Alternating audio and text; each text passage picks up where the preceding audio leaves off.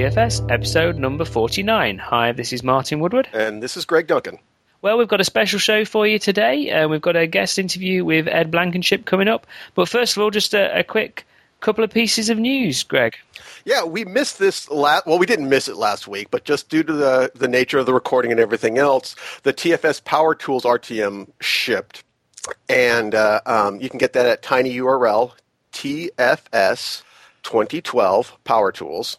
And this is the usual set of power tools that we're all, happy to use. It also includes the MISCI providers, 32-bit, 64-bit, as well as the team build tools that Martin's always excited to work with and about. But the power tools, a lot of them have gotten baked into Team Explorer in the past. As a matter of fact, there's some power tools that have been removed because they are baked in now. And there's some new things this time around. We have the Storyboard Shapes power tool. There's some agile process settings, that kind of stuff. So this is good stuff. You got to have these tools. If you use TFS, these are must-have tools. On the power tools, just as the builder extensions of my little baby, one of the things that got added to those was the ability to, if you're doing a Java build, both in the cloud or on-premise, you can publish your JUnit test results now to the hosted TFS service. So you know how we, Team Explorer Everywhere, we run our builds in the cloud. Well, for a while, our JUnit test results weren't getting published to the cloud because various bizarro authentication issues that you don't really care about. It just didn't work. It works now, and it just works now. There's nothing you have to do really to enable it. So if you care, then that's really important. If you don't, then you're like, well, of course it works because that's how it should work. Anyway, nice. And continuing the tradition of, even though we've increased the cadence of Radio TFS podcasts, every time we have a podcast, there's something else new to talk about that's been released. And even though it's only last week since we talked, not only are the Power Tools now available, but also we did our usual regular update to TFS Preview. We update TFS Preview at the end of every sprint, and we carried on sprinting. So there's a few new things in there. The cadence isn't as great at the minute because a bit of inside baseball for everybody that's listening to this podcast. Where after the end of a big release, typically teams inside Microsoft go for a bit of a reorganization and things, and we've kind of been jiggling the team a little bit internally, and getting set up on some stuff and getting set up ready for the next big push, next big wave of features. So this past sprint has been well, to be fair, there's been some good bits of functionality delivered, but it's in a couple of particular areas. The main one in web access on TFS Preview, you can now actually assign to people direct from the sprint planning board. You can just take a task and drag it onto the person, and it assigns to that person, which is really handy. And another feature is we've always had the left panel. It's always been, you could always collapse and expand it by dragging the splitter, but nobody knew that. So we added a little arrow. And now everybody can tell. It was one of those things that by getting experience of actually being able to see people use it and being able to get metrics from live usage of TFS Preview, we're able to make little small changes like that to make things a bit more discoverable. You did another one, Greg. We also make the based on some feedback you gave in a show about keyboard shortcuts. We've started actually. The keyboard shortcuts are advertised a bit more in tooltips and things like that. Now. So, good. Yeah, there we go. Is there, totally going off the rails here, but, is there, I know there hasn't been any official news for the Team Foundation service going live-ish, still free for everybody. And if you guys aren't using it out there, www.tfspreview.com, you can get in free. You can host your projects free there. You can do the builds in the clouds free. Has there been any word on when it's going to be unfree or when there's going to be, additional tiers? Yeah, no, basically. we know that everyone's very keen to hear what pricing is going to be. and we know we need to tell everyone roughly what the pricing is going to be. We still haven't quite got it. We know there's a lot of details we're still working out. We've got to build a billing system, for example. That's kind of important. What we were concentrating on is, how we were. One of the great things about TFS Preview is it made the in the box product better. Mm-hmm. And so we concentrated on building the things we know we need to get in the box first, and then the stuff we need to go build that's just for the service, like a billing system and stuff like that. That stuff is all coming post RTM, is what we're kind of looking at now. So as soon as we have that ready, then we'll start to announce more details, and we'll then, once we're getting closer to coming out of preview, we'll start communicating what we're thinking about for pricing and things. But it's all speculation right now, and it'd be wrong to even say anything right now because the market will have changed in 6 months' time or 12 months' time or whenever it is that we're ready to come out of preview mode, and so it'll be different to what we think it is right now anyway. Right. So that makes sense. And we do have Build 2012 coming up in a month-ish, so. Wow, that's coming up quick, isn't it? Yeah. I would expect. I would not be surprised if news were released. I don't know anything beyond what is publicly available, but that's obviously a logical point for some announcements, since everything is already RTM'd and released. Now there's got to be some announcements. So. I don't know of any coming up. So, mind you, I've forgotten we had Build coming up. Normally, it's me that's being drafted in to organise like talks and things, but for some reason, the managers seem to snag all the talks before it comes down to the lowly mortals like me. Nice. For Bill. Will you be there in Redmond? I'm not planning on being. You will be, won't you? Yes. Yep. I'm footing my own ticket, and I'll be there as me. So I'm very excited about that. It'll be my first trip to, let alone Washington and Redmond area, but to the Microsoft campus. So. Wow, that should be spectacular for you. Yeah. It is an experience. Anyway, we've got a special guest on the phone, so let's get over to that. We have Ed Blankenship. Ed's a friend of the show. We've had him on the show before, not for a while. Ed's recently changed roles. He's now the program manager on the Visual Studio product team, specialising in the test and lab management stuff, and he's the product owner for the lab management scenarios especially. As you know, before joining Microsoft, when we spoke to Ed last, he was MVP, and he was one of the former MVPs of the year, a very special club there. So as a full member. And he's also written, he's been done lots of consulting, and I've had the pleasure of working on 2 books with him, 3 really, because he was a technical reviewer of the Visual Studio ALM 2012 book, and he also has been one of the lead author and one of the co-authors with me on the Professional Team Foundation Server 2012 book. So if you want to get hold of Ed, you can reach him on his blog at www.edsquared.com, or you can obviously reach him via Twitter at Ed Blankenship. Hey Ed, great to have you back on the show. Hey, great to be here. So, how's life working out for you now you've joined the big Borg, joined Microsoft? Yes, drank the Kool-Aid, did all the things up in Redmond you should. But yeah, it's been quite interesting along the way. I came at an interesting time. I think when did I start? The very beginning of June, and as far as the 2012 release, that was the very end. I think the first mail I got was, "Hey, we're at Visual Freeze." So it's been interesting. It's been a whirlwind, but it's been a really good experience so far. Now, you work, like me, you work remote, which probably not a lot of people would guess, as you're kind of in America. So do you want to explain, what it is you do in your team, and where you work and how you work with people, that sort of thing? Oh yeah, good topic. So I live in Charleston, South Carolina, and when I'm not traveling, I work out of the home office here. There's actually a few PMs across the ALM group, and a few folks that actually are in that situation.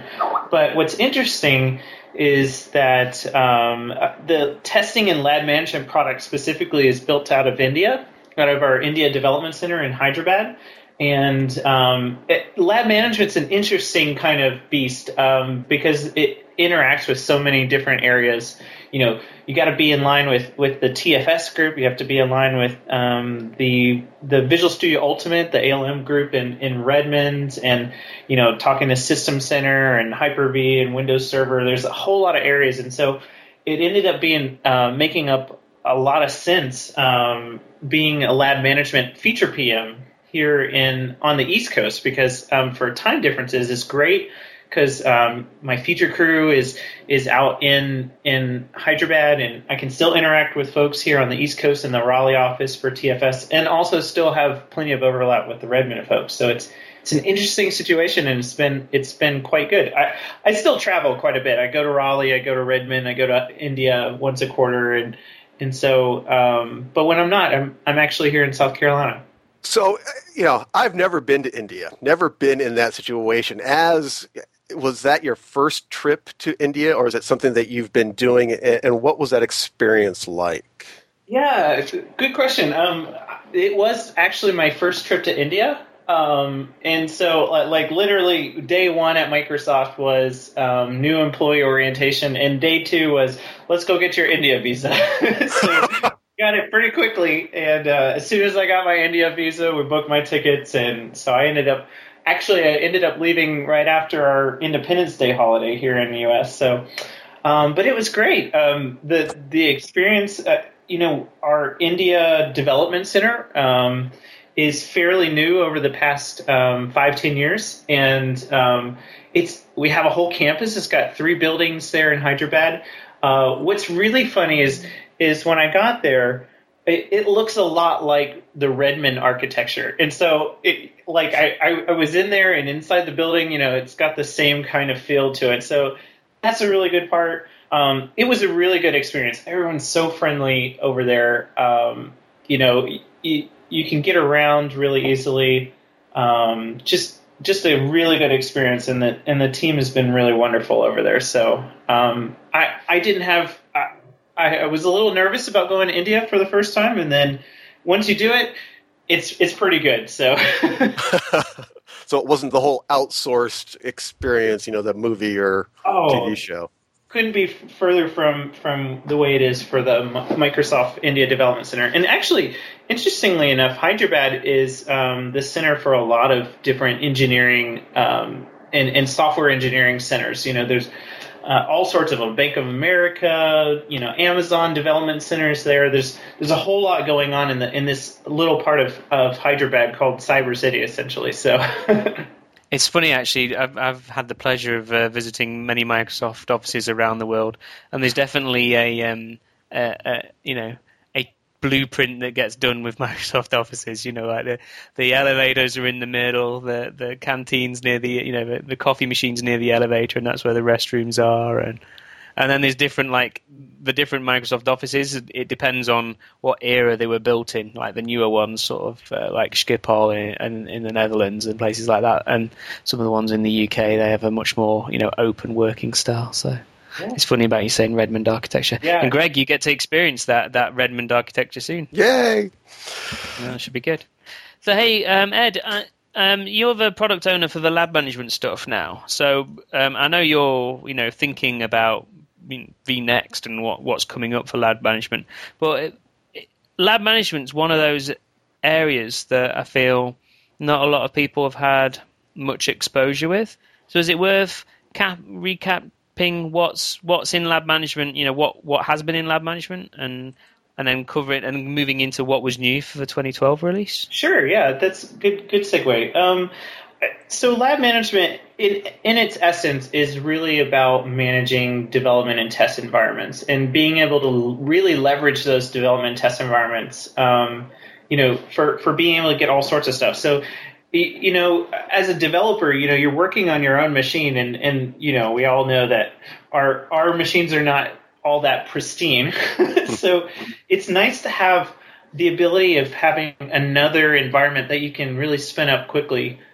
So that's part of what lab management allows you to do is provision environments from virtual machine templates and stored virtual machines that are in a library really, really quickly. So each dev or each tester could have their own environment, and then and those could be made up of one or more machines. So you might have, your database tier and your web tier on it, and then you can hit it with a browser on your machine, and so you're able to do some things with that. So environments, you can have one per developer or tester. You can do your regular environments, like have a dev environment, a QA environment.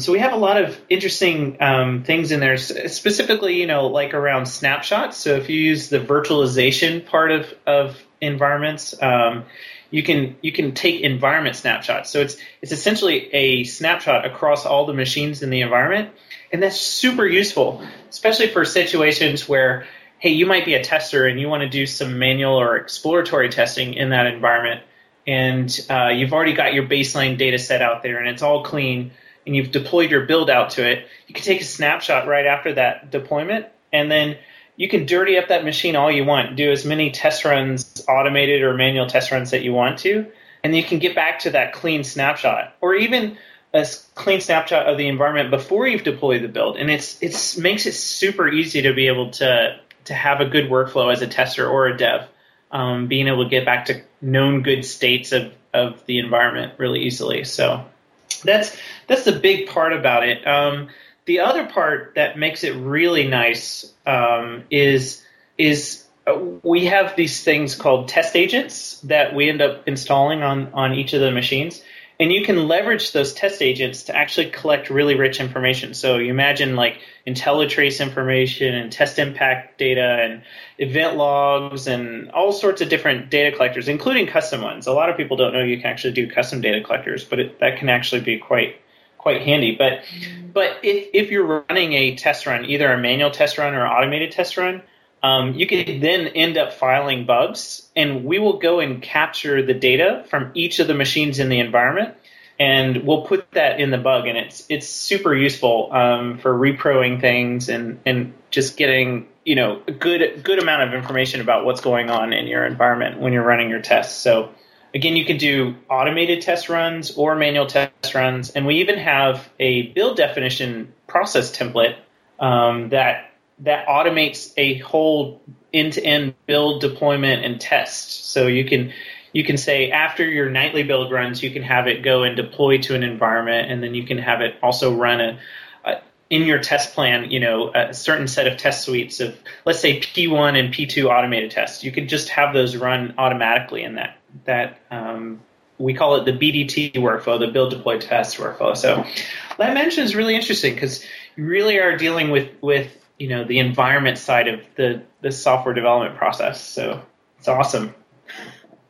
So Ed, I'd like to ask you about VS Ultimate and lab management in the smaller shops. But first, it's that time of the show where we do our sponsor shout out. Episode 49 of Radio TFS is brought to you by SaaS Made Easy, a leader in hosted TFS, dedicated virtual servers, and TFS ALM consulting. You can reach them at www.saasmadeeasy.com. That's www.saasmadeeasy.com, or via email at sales@saasmadeeasy.com. So now back to the show. So Ed, I'm going from Monster Enterprise to a much smaller, very small development area, line of business stuff. And, first of all, should we use lab management in the smaller shops? Well, let's start with that one. Does lab management have a space in the 1 to 5 developer shop? Oh, absolutely. Particularly, especially if you're trying to do like multiple configuration testing. Some dev shops don't have that. But let's say, you've got software or you've got something that needs to be able to run on, let's say, Windows 8 and Windows 7, or, the different versions of the server products or different versions of SQL. Like that's, I really like lab management for that. But yes, we totally have several small teams. And if I was on a small team, starting up and everything, I just get it in place. because it changes the way you end up working, especially if you don't even have testers as well. Like, you need the ability to feel good about saying, hey, this is a clean machine. I can spin up as many of those as I want to and get rid of them at the end of the day and be able to deploy my software at any time to those clean machines. And lab management really kind of enables that workflow instead of kind of always staying on your box. Like, you can even put the remote debugger on those environments and be able to remotely debug, with a attach process and using the remote debugger inside of Visual Studio. So that's a really good scenario for developers as well. So yeah, totally. We have a few small companies that I end up interacting with, and I like to see what kinds of things they're using. But it changes the way that they work. So I would totally recommend even smaller teams taking advantage of lab management. Great. So what's something new in 2012? Lab management came out with TFS 2010. What's new and exciting? Yeah, great. So I ended up coming in at the end of the 2012 cycle, so I can't take any credit for any of this, but the team's actually done a lot of great stuff in 2012. One of them is we have this new concept of standard environments, and some might know from the 2010 days we had something called a physical environment. And so what standard environments are, essentially, you can put any kind of machine you want. You don't have to use Hyper-V or System Center Virtual Machine Manager with the virtualized parts of environments.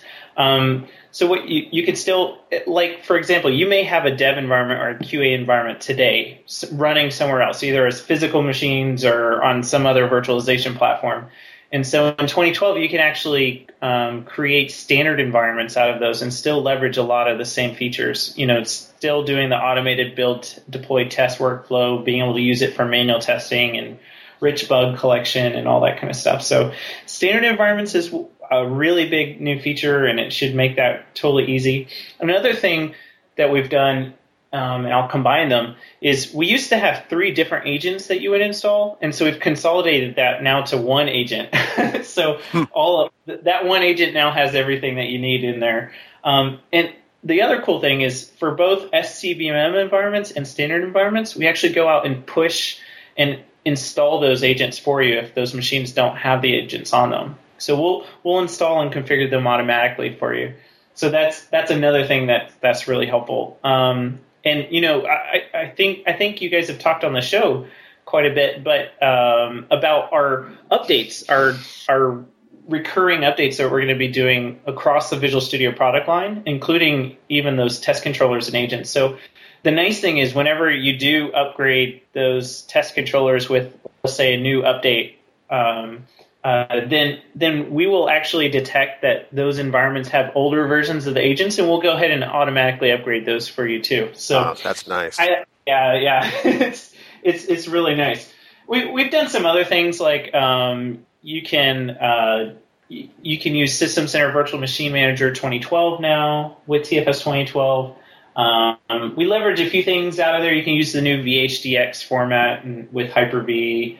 You can what else? You can use clustered host groups now. So if you want highly available dev and test environments, you can do that now. So there's a few smaller things, but one of the other things that we ended up doing is making the experience a little bit better. Since we have so many moving pieces, I mean, you're talking about DNS and networks and virtualization and Windows Server and activation and Active Directory. There's so many moving pieces, for lab management and for dev and test environments in general. We actually have quite a few new troubleshooting experiences, and we can actually kind of detect what's going on, and we can even repair a lot of those common occurrences for you now. So the team put that in the 2012 release as well. So good chunk of stuff for the 2012 release. I actually didn't know about the push stuff, Ed. How does that work under the covers? How do the bits get deployed? I like to tell people it's magic. Yeah. So I'm a PM. It's magic as far as I'm concerned. Yeah, no. Actually, as a TFS administrator, you might want to know this, and this is actually good good for the TFS administrators to know, but under the scenes, it actually uses basically file shares, like admin file shares and everything, to be able to push it to a certain location, and then we can remotely run installers and everything and do the configuration across in that way. So yeah, it's really. So do you have to do it? Do you have to do anything special with like identities and things like that, or does it feel from a user like it just works? Well, I mean, the lab service account that you set up in the test controller, and make sure you do set up that lab service account. We use that, and so you should have an admin user that's able to open up the admin share. So we actually have a walkthrough of how to create an environment, and we've got that included in there in MSDN. So we'll get those in the show notes. So how does TFS Preview fit into the lab management space? Oh, that's a good question. So right now, lab management leverages, if you're using the full feature set for lab management, you're using System Center Virtual Machine Manager, which, by the way, when you buy TFS or you get a TFS license through your MSDN subscriptions, you're actually getting a limited use right of SCVMM too, so you don't have to worry about paying for that license. But we use SCVMM, and it needs some connections, and usually SCVMM instances are on premises. So today, we're not able to get the traditional lab management working with TFS Preview, but that's certainly on my goals for us to do that.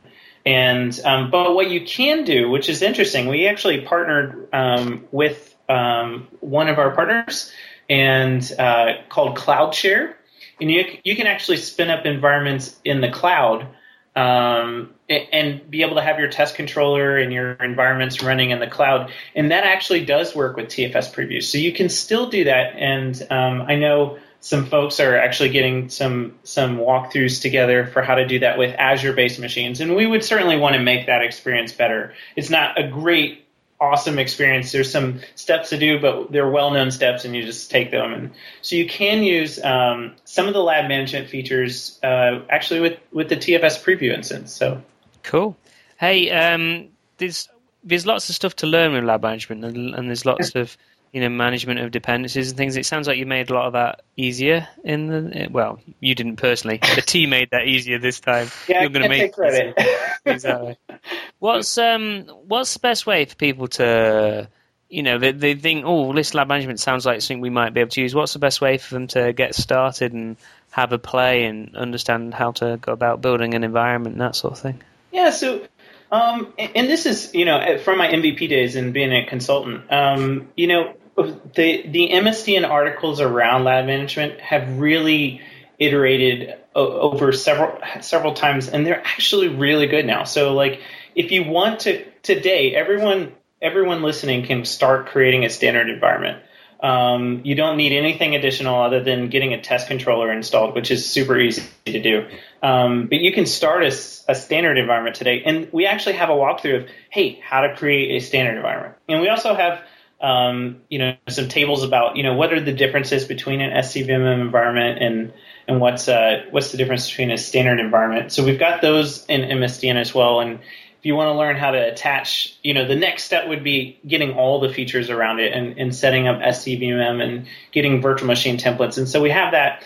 The other, a shameless plug, we actually have a testing and lab management chapter in our TFS book from ROX. So that's a good place to get started. It gives you kind of, an overview of the things you need to know. And then also, the team has been doing a really good job about actually having videos available for, how to get started and how to figure out, what are the different pieces in SCVMM. So I love those new videos now. You open up Visual Studio Ultimate and it's like, hey, you want to learn about such and such? And actually lab management's the last one in that list. So if you want to learn a little bit more, you can watch that video.